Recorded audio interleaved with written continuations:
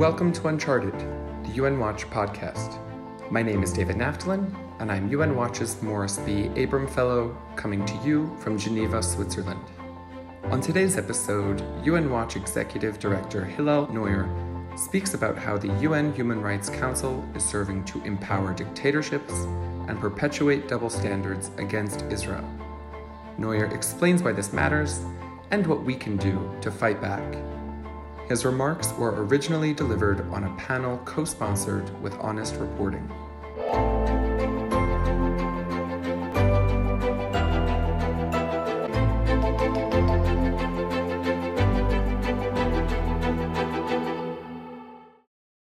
The Human Rights Council has magnificent origins. The founding chair of what was used to be called the Commission on Human Rights was Eleanor Roosevelt in 1946. René Cassin was the vice chair. He wrote the Universal Declaration on Human Rights through that commission. But over time, it changed and it became a body of governments, a body eventually of dictatorships. China joined, Sudan joined. 2003, famously, Libya's Gaddafi regime became the chair. 1946, the chair is Eleanor Roosevelt. 2003, the chair of the Human Rights Commission is Colonel Muammar Gaddafi. 2006, Kofi Annan says we need to change this Human Rights Commission. It's not working. He scraps it, calls for a new body called the Human Rights Council. And we now are in the 15th year of the new and improved Human Rights Council. What are we going to see when the Human Rights Council opens its main annual session? Well, you're going to see new members like China, one of the worst human rights violators in the world, affecting 1.3 billion people who have no freedom of speech, no freedom of assembly, no freedom of religion. 1 million Uyghurs are herded into camps. Human rights lawyers are trampled, and Hong Kong has been overrun. Democracy is being extinguished. The Tibetans, their temples have been destroyed. China has just been elected a member of the Human Rights Council. Russia's Vladimir Putin, who poisons dissidents whenever he can. A few years ago, it was Vladimir Kara-Murza, twice poisoned, someone that we hosted at the UN. And most recently, Alexei Navalny, the current most prominent opposition figure. He was poisoned when he survived, was taken to Germany to be revived, came back to Russia. They said, you left Russia. You weren't supposed to leave Russia. You violated your parole. And now they convicted him and sent him to prison, a conviction that was just upheld in a fake appeal hearing in Vladimir Putin's regime. He's going to take his seat. Cuba's dictatorship, a dictatorship lasting more than 6 decades. Artists are arrested, thrown into prison, no freedom of speech, one name on the ballot. Cuba's just been elected to the Human Rights Council. And these dictatorships join Pakistan, which was just reelected. They join Libya, which treats migrants like slaves. Eritrea, a failed state. Somalia, a failed state. Venezuela, a country that has the Maduro regime, destroyed one of the wealthiest countries by its oil reserves. 4 to 5 million people have fled. Judges are thrown into prison, tortured. Opposition activists thrown into prison, exiled. So that's the Human Rights Council. They're not all the countries. There are democracies there too, but 60% of the Human Rights Council failed to meet the minimal democracy standards. The United States just rejoined the Human Rights Council. What do I think about that? What does UN Watch think about that? Well, we have concerns, but it's complicated. The Human Rights Council did not get better when the US left. The US historically has always been on the Human Rights Council. They left in 2006 when it was the new and improved council under George W. Bush. They were gone for 3 years, from 2006 to 2009. It did not get better. It did not go away. I was there. Many of you have seen my speeches. One speech when the chair of the council, when I spoke about Eleanor Roosevelt and René Cassin, he ripped into me and he said, if you ever give that speech again, I will delete it from the records. It's on the internet as the banned speech. So that happened in 2007 when America left. I mean, had America been there, the same speech would have happened as well, the same actions of the chair. The America leaving did not make it better. The Human Rights Council is not going away. Europe is fully committed to it. Basically, every other country is committed to it more or less, and it's not going away. So under the Trump administration, John Bolton, Nikki Haley, Secretary of State Pompeo, they announced that they were leaving about little more than 2 years ago. Also, it didn't get better. So leaving doesn't make it better. Does rejoining make it better? Not necessarily. When the Obama administration was there, they worked very hard to try and introduce some resolutions on dictatorships. They did some, but the Israel resolutions, they couldn't really change them. I'll talk about the actions on Israel. They couldn't really change them. So we think, ideally, being there and fighting for what's right, being a Patrick Moynihan, the iconic 1975 US ambassador when Zionism is Racism was adopted at the General Assembly, he famously took the floor and gave one of the most brilliant speeches ever delivered at the United Nations in 1975. So to have a Patrick Moynihan, to have a Jeane Kirkpatrick speaking out and speaking truth to power would be the ideal. However, when the Obama administration joined last time, they became kind of very pro the Human Rights Council. They became even the cheerleader of the Human Rights Council. When they would summarize what happened in the last session, they would often emphasize the good things and they would downplay the negative things, including many anti-Israel, but also anti-Western, anti-human rights resolutions sponsored by Cuba. So we hope the US government doesn't do that this time. And we'll be working closely with them and trying to make sure that they do the right thing. How does the Human Rights Council treat Israel? And this is kind of, I think, a microcosm of how the United Nations treats Israel. First, you may be asking, who cares about the Human Rights Council? Who cares about the United Nations? But according to the Pew Global Opinion Survey, 50, 60, even 70% of the population in major democracies, France, the UK, Germany, the United States, regard the United Nations as credible. UN resolutions go around the world, translated in every single language. Whether you like it or not, UN resolutions are influencing the hearts and minds of hundreds of millions of people. Like it or not, what is said and done at the United Nations matters. What is said and done at the Human Rights Council matters. There's a reason why China, Russia, Cuba invested enormous energy to be there, because it is regarded as having the imprimatur of international legitimacy, the Human Rights Council of the United Nations. So whether you like it or not, what is said and done there matters. How does it affect Israel? You may say the resolutions are not binding. That is legally true, but in practice, that doesn't mean anything. You will recall the infamous Goldstone report, which was this commission of inquiry after the Israel-Hamas war of 2008-2009.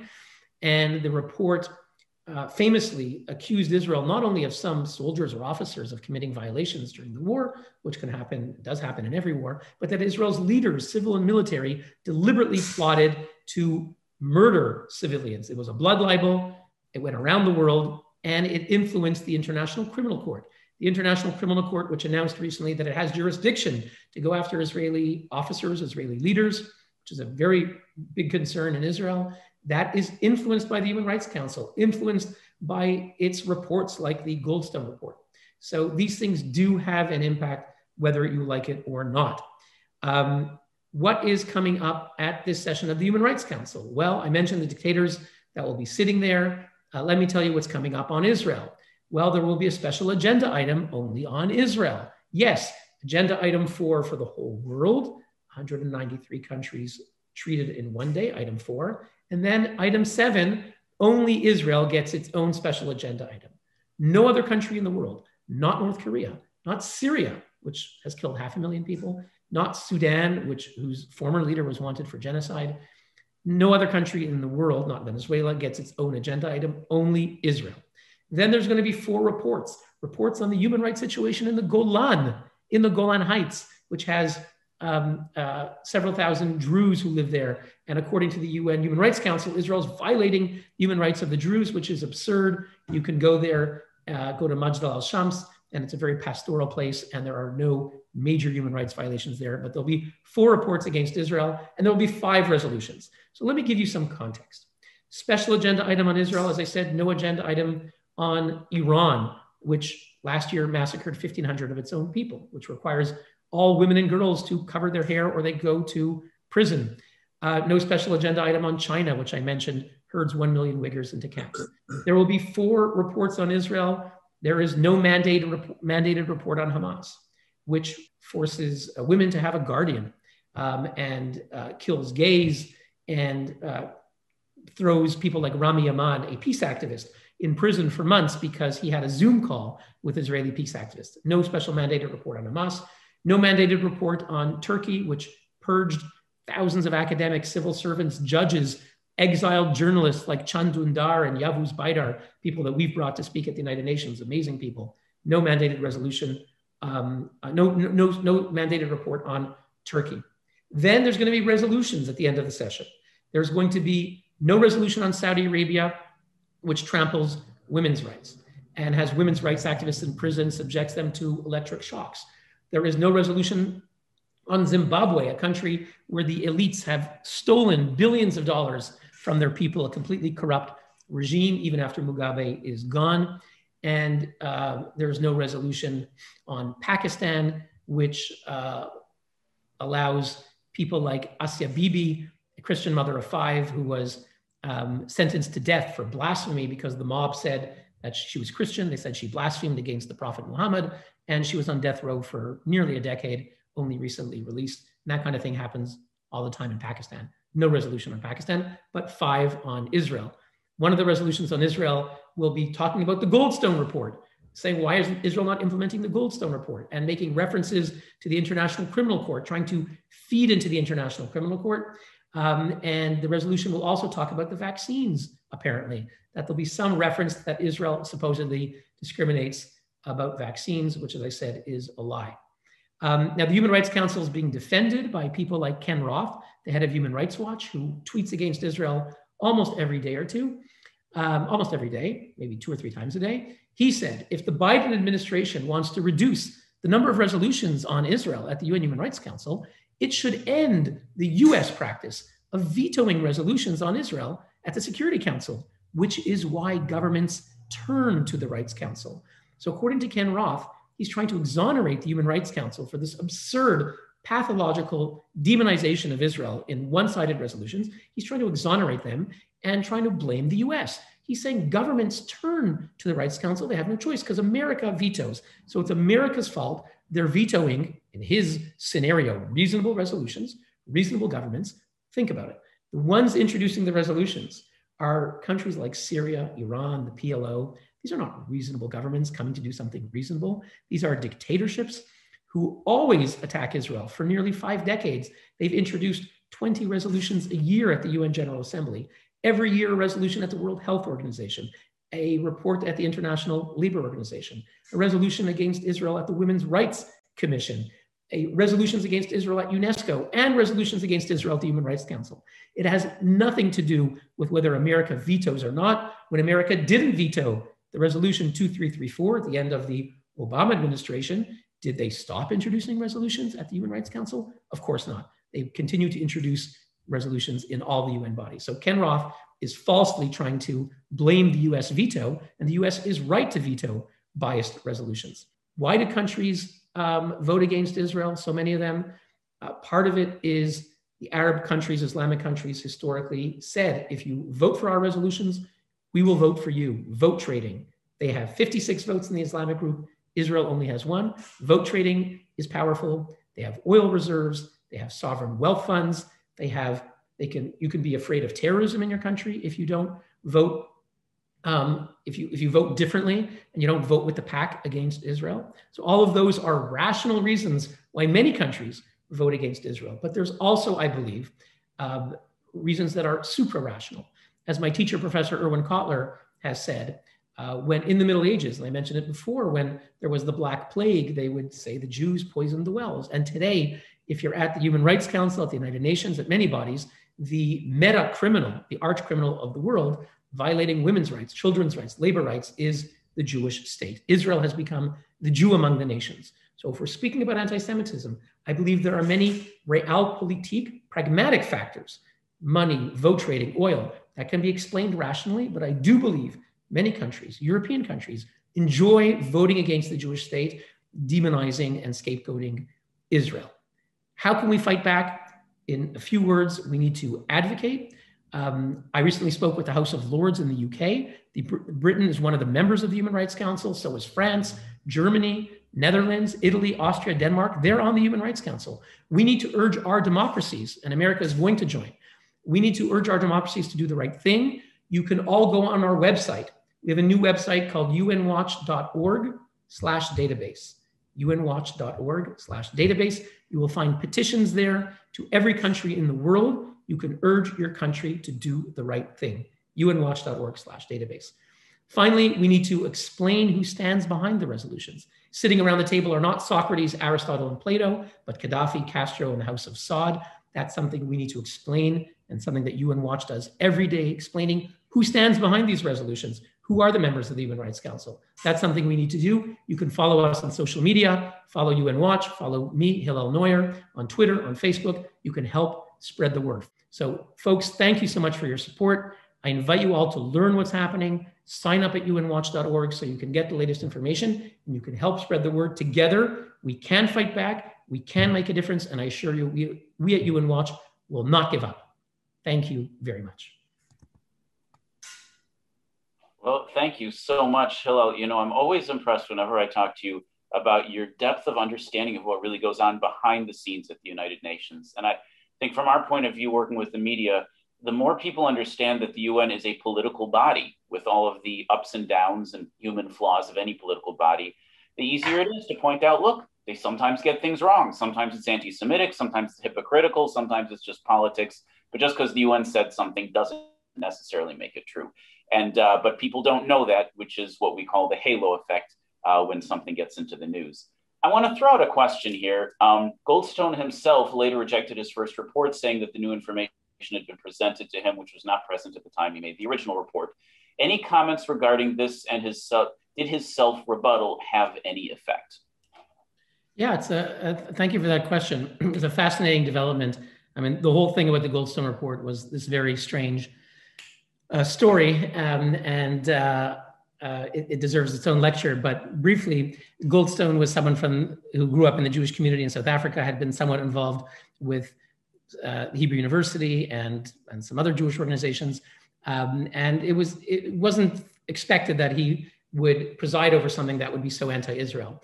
And I think that it's sort of a mystery how it happened. But the report was a blood libel. Again, it was 500 pages, which, although it mentioned Hamas and although it had the appearance of both sides, in fact, again, it accused Israel's leaders of deliberately plotting to murder Israelis. And Hamas, if you mention that Hamas did some crimes, they're already rolling in mud. They're terrorists. They don't really care. But if a democracy is accused of war crimes, basically acting like the Nazis, that has enormous effect on its ability to function. And again, Israel was defending itself from terrorists. And so famously, the report itself was very bizarre. We know some of the people who wrote the report. There was a woman, one of the staffers who worked on the report was Dr. Grietje Bars, a Dutch Marxist law professor who was a spokeswoman for the flotilla, the Turkish-sponsored IHH flotilla that had martyrs who were coming on it to die as shaheeds in the famous Mavi Marmara episode. This woman who was a spokesman for that campaign, she ended up working for the UN. She was hired by the UN to write chapters of the report. Judge Goldstone didn't write the chapters. Staff wrote it, but he signed his name to it. It was a big mistake. To his credit, about a year and a half later, he wrote a famous op-ed in the Washington Post where he said, had I known then what I know now, I would not have made the same accusations. And he retracted them. Now, we could say it's too late. The damage was done. It's true. But, repentance is always a good thing. And it was very significant. If someone says the Goldstone report, you can say, well, Goldstone himself retracted the main charge that Israel's leadership deliberately planned to kill civilians. So I think the retraction was very significant. And I give him credit for having repented in that regard. He also wrote another op-ed in the New York Times saying that he was South African, that Israel should not be compared with apartheid. And that was also a good thing. So whether he could undo all the damage, I don't think so. But he did, those were important steps. And I give him credit for that. And it was important. Now, did it delete the reports? No. The other three commissioners who were very anti-Israel people, they said, well, he retracted, but we don't retract it. The report still stands. And the report is still there on the record. And it's used, when people want to indict Israelis in visiting England, whether it's Tzipi Livni or General Doron Almog, they go to a British court, and Annex 1 of their criminal complaint is the Goldstone report. So it's still doing damage, but he did make those retractions, and they were significant, and I do give him credit for that. Well, thank you, Hillel, for that very thorough answer. I'm going to jump to a question here. What can you tell us about the iconization of people like Nelson Mandela and Yasser Arafat? And so it affects us in our work in the media, and it also affects you with your work in the UN. How do you deal with figures that are sort of seen as icons and who you feel that you need to you need to refute them, but it's not very easy because they have such high credibility, deserved or otherwise. Yeah, obviously, those who want to attack Israel will try to use every trick. Often they'll try to find some Jews, hide behind Jews, and you can always find Jewish people, whether it's in Israel or in England or the US, who will attack Israel and say, well, it's a Jew who said it. Or you'll find a Holocaust survivor to say something against Israel, or you find someone who's very well respected in the world of human rights or anti-racism, someone like Nelson Mandela. And surely it is an effective device to have someone who's very credible. But at the end of the day, I think you can only answer the facts. And I don't think one is going to gain very much by trying to discredit Nelson Mandela, who did many great things for his people, even though he was very wrong when it came to things like his attitude towards Arafat and Gaddafi and some other dictators or Marxist countries. And those are wrong. I think one can stick to the facts. And as you said, I think that's the way to just say on the facts. He's wrong. You have other South Africans who've been to Israel and know that, if you compare Israel to apartheid, it means you don't understand two things. You don't understand the conflict between Israel and the Palestinians, and you don't understand what happened in South Africa. And I think if we just stick to the facts, you can effectively refute false analogies that are made. I'm wondering if you feel there's any culpability to the anti-Israel message put out by the United Nations, created or at least assisted and facilitated by political parties in America. So I guess the question they're asking is, does America act with one voice, or are there parties in America who take action at the UN that isn't necessarily what the administration's position is? Is that something that happens? Well, I don't think that the political parties as such, the Democratic Party or the Republican Party, have a strong presence there when they're not in power. They have a role to play. I mean, certainly the Republican Party at the Human Rights Council is generally AWOL. They're against the Human Rights Council, and so you don't see many Republicans hanging out at the Human Rights Council. I assure you of that. Democrats historically are more engaged, for good or for ill, depending on your position. But I would say what you will find are very significant players are the NGOs, the non-governmental organizations. Now, our group, UN Watch, is an NGO. That means we are recognized at the United Nations as a non-governmental organization. We have observer status and we can speak. If you've ever seen me speak at the United Nations or victims that we've brought to speak at the United Nations, that's because we have the right to speak there. And NGOs can be quite significant. The superpower NGOs, and there's a group, NGO Monitor, which does excellent work in monitoring them, they'll talk about this, but groups like Amnesty International and Human Rights Watch are very influential. At the Human Rights Council, you have governments present in the room, and you have NGOs that speak and are part of the system and are quite influential, especially at the Human Rights Council, more so than at other UN bodies. The governments speak and then the NGOs speak, but the Human Rights Council has 55 different mandates of experts, the expert on torture, the expert on freedom of religion, the expert on Palestine. Those are 55 different positions, and they're not paid. So the NGOs will send them a 100-page document. The NGOs have a lot of money. Amnesty International, I don't know if their budget is $50 million. Ken Roth, Human Rights Watch, had, last time I checked, $220 million in the bank. Okay, George Soros gave him $100 million. That's not an anti-Semitic comment about George Soros. He gave them $100 million over 10 years. So they have $200 million in the bank. They have hundreds of staff. They will write 50-page reports and send it to the UN expert on torture and say, you need to go after Israel. And the UN expert will get a report from Human Rights Watch. And they are very influential in shaping the legitimacy of that person's mandate. And so coming back to the question, is the Democratic Party present at the Human Rights Council? Not if they're not in power. Now that the Biden administration is in power, they've said they're going to engage with the Human Rights Council. And we're going to work with them to make sure that they do everything we can to see that they do the right thing and speak out when terrible things happen. It's not obvious. Obviously, in the Democratic Party, there are voices that are more anti-Israel than we ever had before, whether it's AOC, Rashida Tlaib, and others. And they will be pressuring the Biden administration not to be such, perfect defenders of Israel as was in the past. In the past, the Obama administration, even though they allowed that infamous 2334 to pass, they always voted against anti-Israel resolutions at the Human Rights Council. Whether that'll be the case going forward, I hope it will be the case. it's not certain.